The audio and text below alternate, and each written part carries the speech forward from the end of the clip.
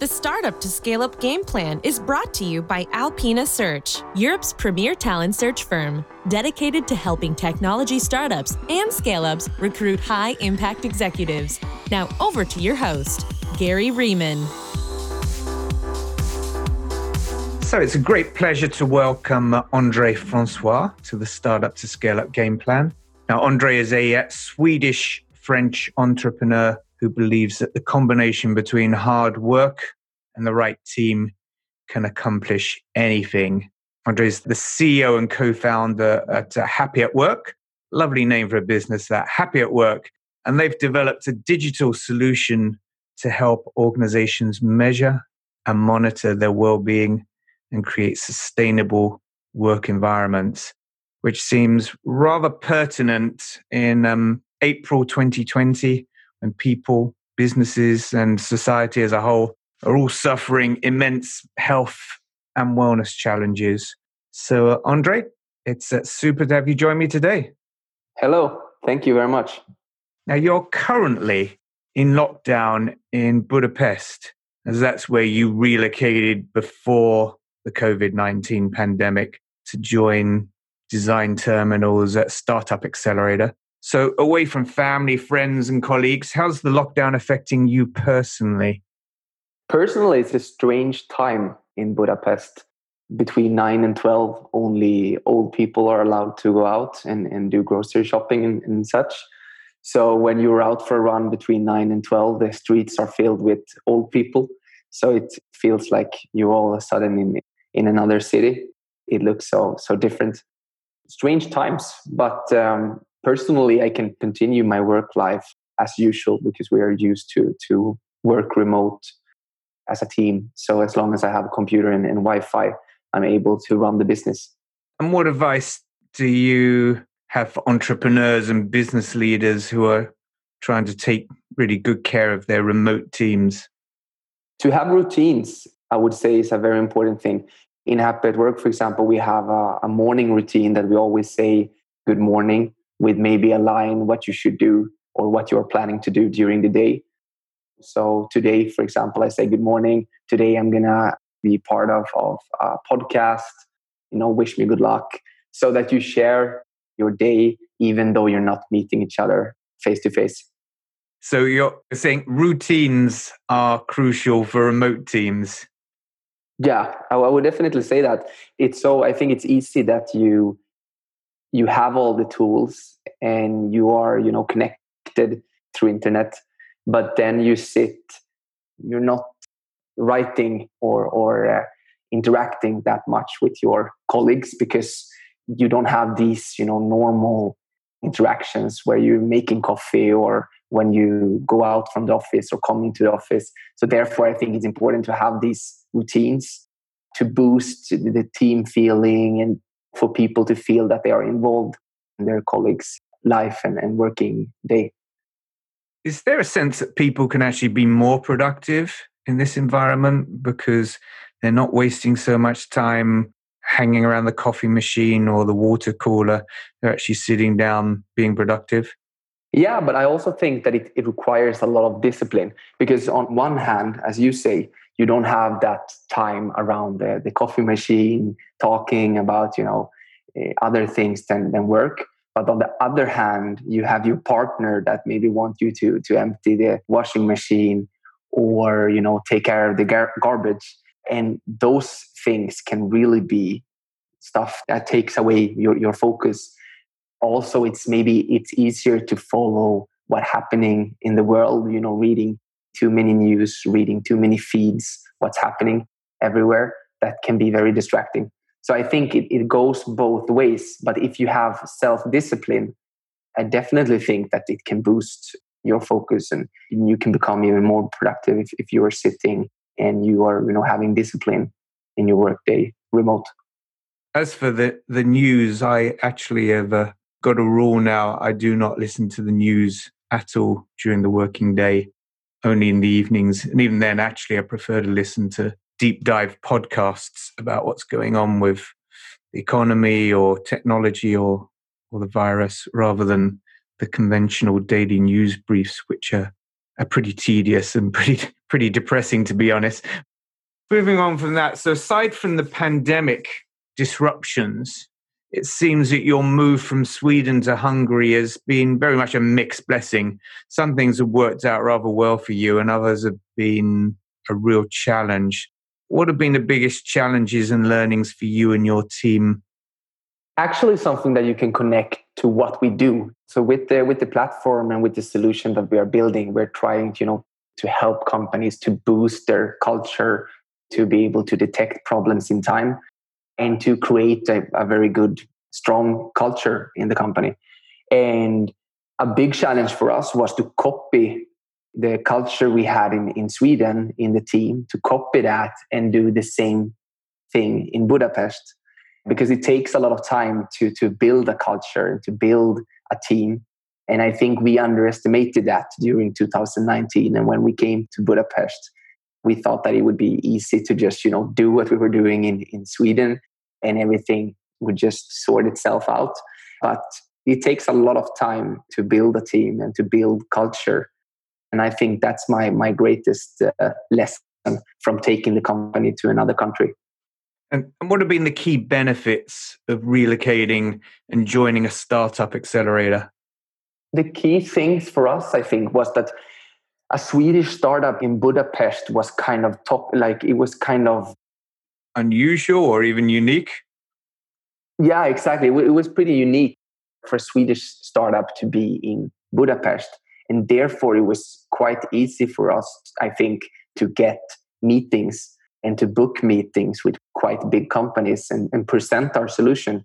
So we found it easier, actually, without the network in the beginning, to book meetings with quite big companies. That wasn't that easy in Sweden. So I would say that was one of the key benefits that we experienced in the beginning of our journey in Budapest. Literally being unusual or unique helps you to stand out from the crowd and get noticed. Yeah, exactly. What tips would you offer to other tech startup founders who are considering joining an accelerator? I would say that be aware that it will take a lot of time, it will take a lot of focus, and it will take a lot of resources. Be ready for that. So before taking the decision, ask yourself if the team is ready for it, if you have the structure in the company to do it, because it's also a great risk, or it's a big risk to go abroad to another country. If your team is small, it's easy that you lose communication and that you miss things. And for us, I think we were definitely somewhere in the middle, if we should have done it or if we should have not done it. But now I wouldn't say that that I regret it in any way, because we have learned a lot and we have gained some traction as well. And I think it made us advance internationally on another level than we would have if we stayed in Sweden. But my recommendations to other startups is definitely to do like a research and do some kind of list. What's positive with doing this? What's negative? What can we achieve? And also to have goals clear from the beginning. What do we want to achieve with this accelerator or with going abroad? Now, how can your solution help companies impacted by lockdowns, by the economic misery of this pandemic?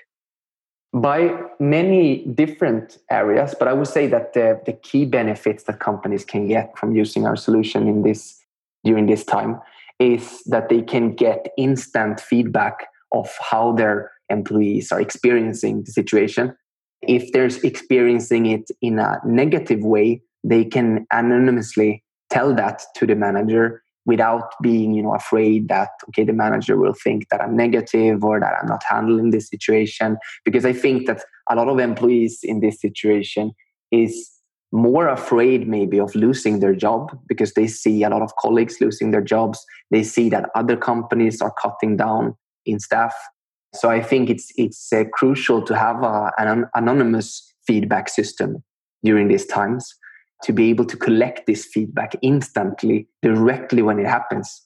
Because what we have seen now since COVID-19 started is that the organization that has measured how this affects their employees they have seen very big variations from week to week, depending on what media is saying, what is happening, how the pandemic is changing. I think it's more important than ever to collect feedback instantly from your employees. And how's the pandemic affecting your ability to raise funds and scale your business? We haven't tried to raise new money since the pandemic started. I have many entrepreneur colleagues and startup colleagues that they are experiencing some difficulties when it comes to raising funds now. And investors in general are more afraid. They're not that willing to take as much risk that they were 2 months ago. So I think the whole scene for raising money is changing right now. So I'm happy that we did a fundraising just before the pandemic. So we closed the round in January this year, which was a good timing. Have you had to flex your business model or your go-to-market in any ways to handle some of the fallout from the pandemic? Yeah, we see that even though we have seen an increase in the demand for our solution in many countries, we have also seen that companies in general are a bit more afraid to take new investments and invest in a new IT solutions. So we have offered an extended pilot period so that companies can try Happy at Work for free for 1 or 2 months, so that they can see the benefits that they can get and they can try it in their team before they decide to do the financial investment into it. And when you take people down the pilot route, are they relatively easy to convert to a full commercial arrangement after they've piloted the solution? Yeah, I would say that we have a quite high ratio when it comes to pilot projects that becomes paid projects. And it's often like that. We start with new companies that are starting to use Happy at Work. We often do a pilot. We collect the data, we collect the results, and the managers can see how Happy at Work is, what data they get, and how the statistics looks, and the benefits and the features in the system. And then they take the decision if they want to continue. And in most cases, companies have decided to continue after these pilot projects. And let's look forward a little bit, because I think many of us are rather focusing on how things might look like in 2021 and beyond, and would like to forget about much of 2020. So what are your plans and aspirations for 2021? How do you see your business evolving? We are right now evaluating and trying to get Happy at Work out through more channels than before. So we are integrating the system and the platform with other platforms so that we can reach much bigger amount of potential clients. So during 2020, we will continue to do that. We will continue to evaluate new channels.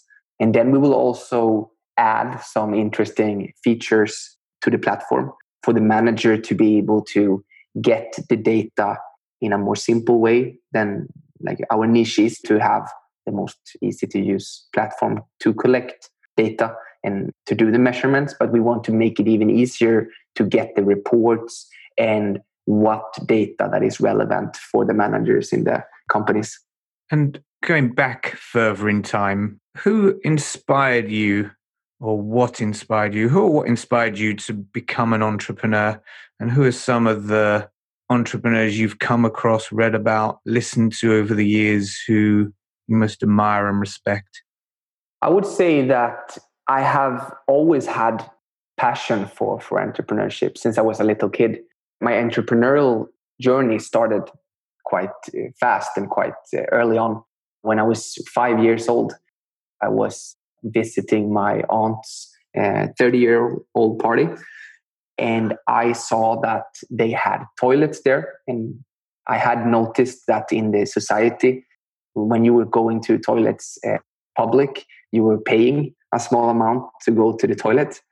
And in my aunt's party, it was a lot of people. So I experienced it as a public event, but yet no one was charging for the toilets. So I saw a business opportunity. So I stood outside the toilets and I started to charge people to go to the toilet.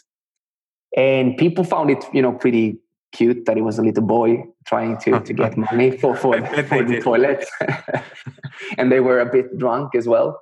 So they paid to go to the toilet. So I had a business going on until my mom found out that people started to talk in the party that it was a little boy. And my mom was wondering where I was, because I've been gone for 30, 40 minutes. So she went to the toilet and she shut down the business. So that was my first introduction to the entrepreneurship. And then it continued with different projects and ideas during my childhood. It was a quite natural start of the entrepreneurship. Since then, I've had many different role models and entrepreneurs that I have looked at. I would say what's inspired me most is when someone is truly interrupting the way we do things. So like Daniel Ek, a Swedish entrepreneur who founded Spotify, has been an inspiration source for me. I think he has truly interrupted the way we listen to music and how accessible he has made music for people. And also another entrepreneur that has inspired me and has, that had a really great vision of his company, and that was very good in not compromising in his beliefs. It's Ingvar Kamprad, who founded IKEA, pretty close to my childhood city in Sweden, actually. He had his, vision from the very start. It wasn't often that he took side path or he took a step from the direction he had. He had a very clear vision, and he stayed very truthful to what he believed in. And that inspires me a lot. With Daniel and Inmar, have you actually met them and been inspired by them directly, or is this more admiring them from afar?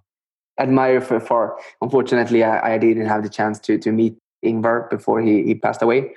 And Daniel, I haven't met. It would be interesting to do one day.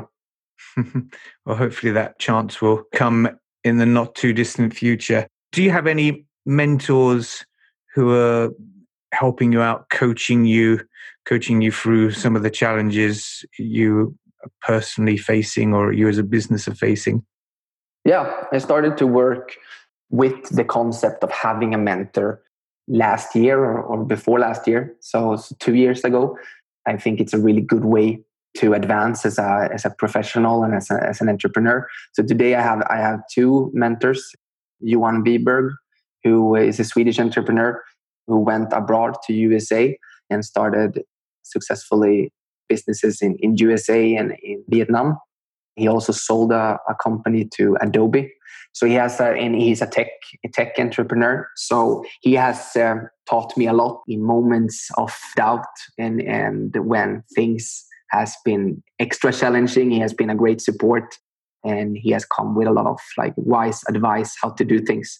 Rolf, my other mentor, was a co-founder to the company that today is called Visma and is one of the biggest or the leading companies when it comes to financial systems and programs for small and medium-sized companies in Sweden and the Nordic countries.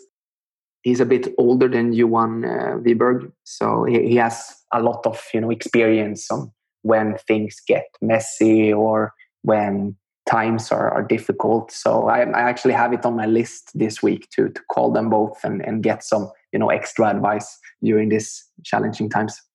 Well, Andre, hopefully those mentors will help you and the team continue to scale the business, and hopefully you'll be helping a lot of entrepreneurs and larger corporates out there to keep their teams happy at work and to navigate their difficult times we're all facing in 2020. So wish you a huge success over the coming years. And it was fascinating listening to your story all the way from toilet attendant to emerging successful entrepreneur in the European tech ecosystem. So thanks so much for joining me on today's episode.